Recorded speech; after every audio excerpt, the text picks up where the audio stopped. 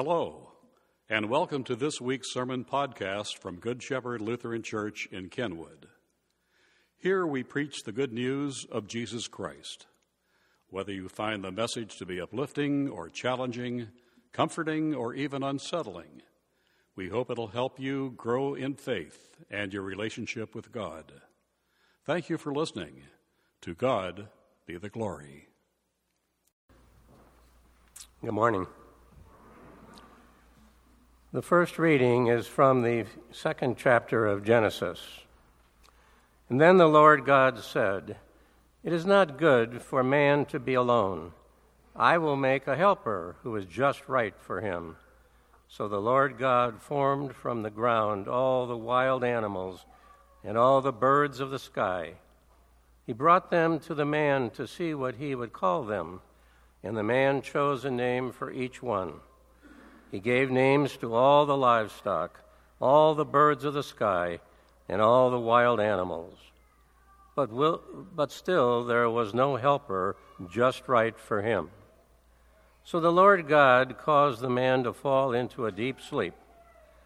While the man slept, the Lord God took out one of the man's ribs and closed up the opening. And then the Lord God made a woman from the rib, and he brought her to the man. "At last," the man exclaimed, "this one is bone from my bone and flesh from my flesh. She will be called woman because she was taken from man." This explains why a man leaves his father and mother and is joined to his wife, and the two are united into one. The second reading is from the first chapter of Hebrews. Long ago, God spoke many times and in many ways to our ancestors through the prophets.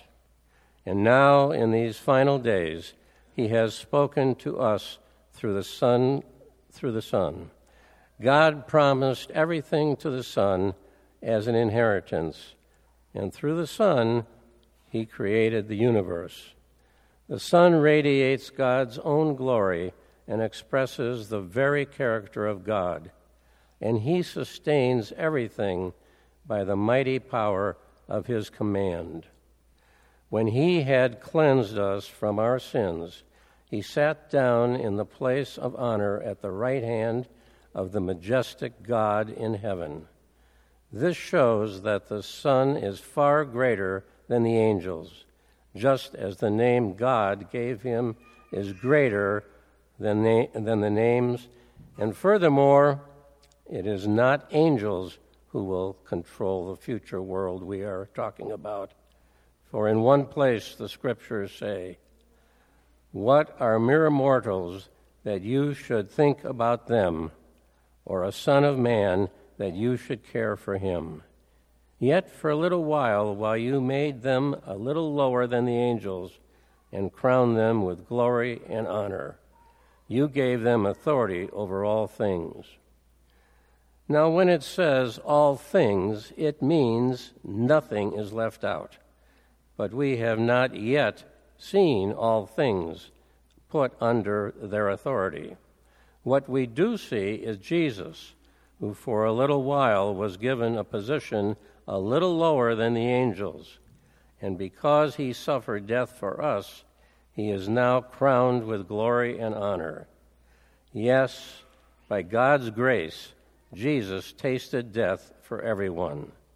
God, for whom and through whom everything was made, chose to bring many children into glory, and it was only right that he should make Jesus, through his suffering, a perfect leader, fit to bring them into their salvation. So now Jesus and the ones he makes holy have the same Father. That is why Jesus is not ashamed to call them his brothers and sisters, for he said to God, "I will proclaim your name to my brothers and sisters. I will praise you among your assembled people." Here ends the reading. Please stand for the reading of the gospel. The Holy Gospel according to Mark, the 10th chapter. Some Pharisees came and tried to trap Jesus with this question: should a man be allowed to divorce his wife? Jesus answered them with a question: what did Moses say in the law about divorce? Well, he permitted it, they replied. He said a man can give his wife a written notice of divorce and send her away. But Jesus responded, Moses wrote this commandment only as a concession to your hard hearts. But God made them male and female from the beginning of creation. This explains why a man leaves his father and mother and is joined to his wife, and the two are united into one. Since they are no longer two but one, let no one split apart what God has joined together. Later, when Jesus was alone with his disciples in the house, they brought up the subject again. He told them, whoever divorces his wife and marries someone else commits adultery against her. And if a woman divorces her husband and marries someone else, she commits adultery. One day, some parents brought their children to Jesus so he could touch and bless them. But the disciples scolded the parents for bothering him. When Jesus saw what was happening, he was angry with the disciples. He said to them, let the children come to me. Don't stop them, for the kingdom of God belongs to those who are like these children. I tell you the truth, anyone who doesn't receive the kingdom of God like a child will never enter it. Then he took the children in his arms and placed his hands on their heads and blessed them. Here ends the reading. Grace to you and peace from God our Creator, Jesus our Savior, and the Holy Spirit who inspires us all. Amen. One of the theologians whose study material I like to read began her article for preachers this week by simply saying, let's just start by admitting that none of us wants to preach on this gospel text about divorce. Guilty. As a pastor who has been divorced, this is especially true for me. But I'm guessing most of you, your lives have also been touched by divorce in one way or another. And so really this reading hits close to all of our broken hearts. Yet here we are with this passage in front of us. So how about we gather our courage, roll up our sleeves, and dive in? First, a little background. In Jewish culture, going all the way back to the book of Deuteronomy, divorce was legal and a part of society. But in the ancient world, divorce almost always made women and children very vulnerable because it left them without any means of support and no place to find protection. Because of that, perhaps that is why Jesus spoke so strongly about divorce. Because the Gospels show us again and again that Jesus was advocating for those who are vulnerable. And so it would make sense that Jesus would have a heart for those who were made vulnerable because of divorce. In Jesus' day, there was a debate going on among the Jewish religious leaders regarding on what grounds could a man divorce his wife. And there were two schools of thought. The first school of thought was that a man could divorce his wife for anything, from burning the pot roast to a much more serious offense. The second school of thought was that adultery was the only grounds for divorce.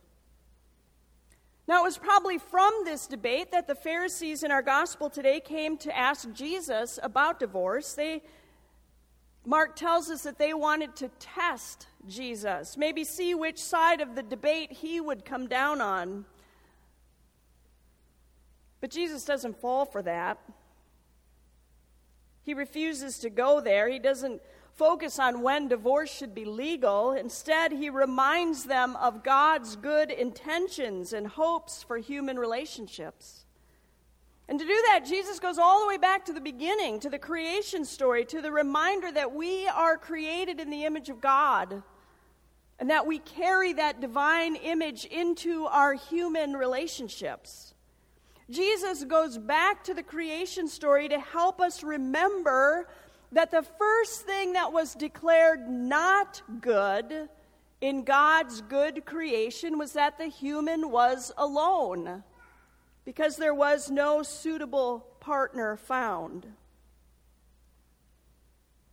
In other words, God created us to be in relationship, to be in community.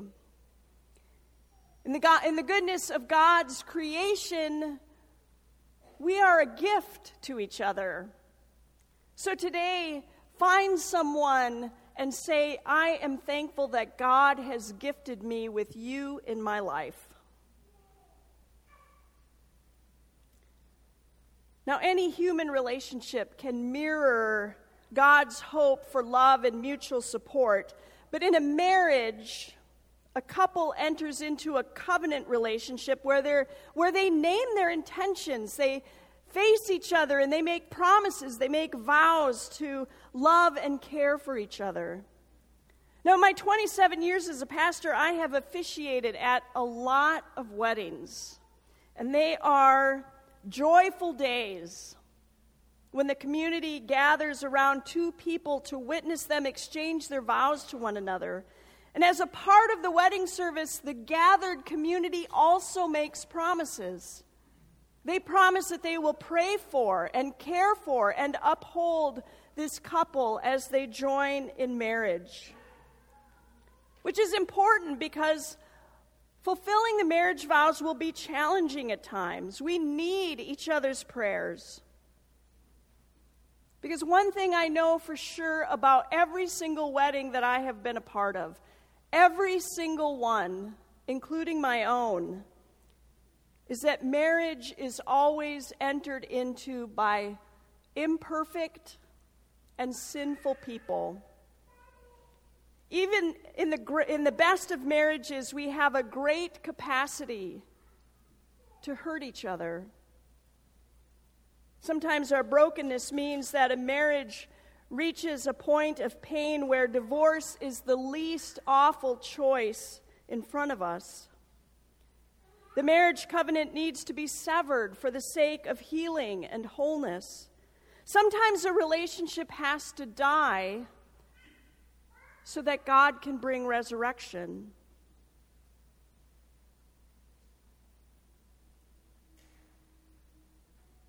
But the death of a marriage is not easy. What I can say, at least from my own experience, is that divorce is very painful. There's all the turmoil leading up to making the decision to get a divorce, then the pain of naming that decision to family and friends, and the challenge of dividing one household into two.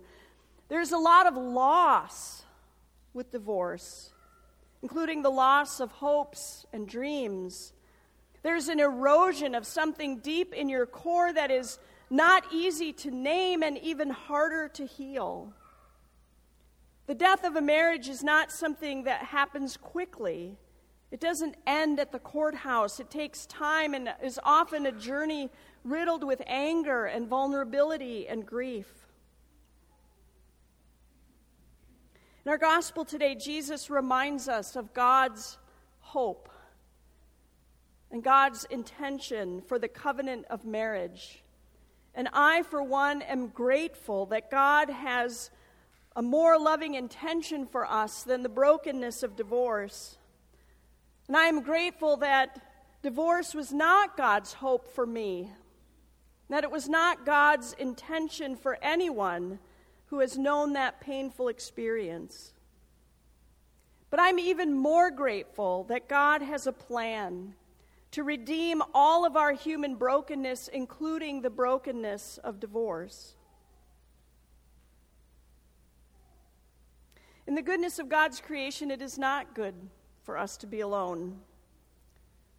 But marriage isn't the only way for us to find healing and support and the joy of human community.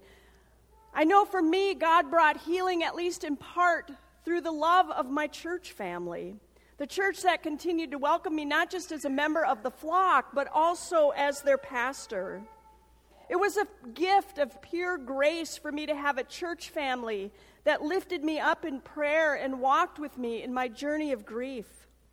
As a church family, we ate together at God's table, and we experienced God's good intentions for us. And we rejoiced at the baptismal font as we were reminded that God had entered into a covenantal relationship with each of us, and that through baptism God had promised to claim us and care for us forever. It's a covenant we clung to the hope that God would never divorce us from. Today, Jesus reminds us that we are created to be in relationship, and that it is through relationship that we can know God's abundant life. In fact, relationship was so important to God that Jesus took on human flesh and blood to come and walk with us, to come and be in relationship, and to show us that nothing can separate us from God's covenantal love. We should also note that Jesus isn't addressing one individual situation regarding divorce. Jesus is addressing the community. He's inviting us to consider, what kind of community will we be? In the church, we are invited into relationships that are founded in love and mutual support, rooted in respect and dignity, always with an eye to protect the vulnerable and welcome them. We seek deeper relationships with each other because we know that when we have trusting and open and honest relationships with each other, we are really in relationship with God. This is the place, this is the community where we can be imperfectly human and know that Christ crucified meets us in that humanity. This is where we can share our pain and our joys and know that others are walking with us. To be broken is to be human. To be human is to be loved by God and drawn together with all the other people that God loves. Our weekly gatherings are of the broken and loved, of the hurting but also the healing, of those who are lost but also found, of those who are fed and forgiven, of those who weep and rejoice but do not do so alone. We gather, we come together as those who are married or divorced, widowed or single, or even as children. And every one of us is welcome. Today, Jesus reminds us of God's good intentions, that we are not alone. God is here, and God has gifted us with each other. When we gather, we will always be a community of the broken, but we will also always be a community of the blessed. Amen. Thanks again for listening to this week's message from Good Shepherd Lutheran Church in Kenwood. Please browse our website for other opportunities to grow in faith or serve the Lord. If you are able to worship with us at any time, we would be most honored by your presence.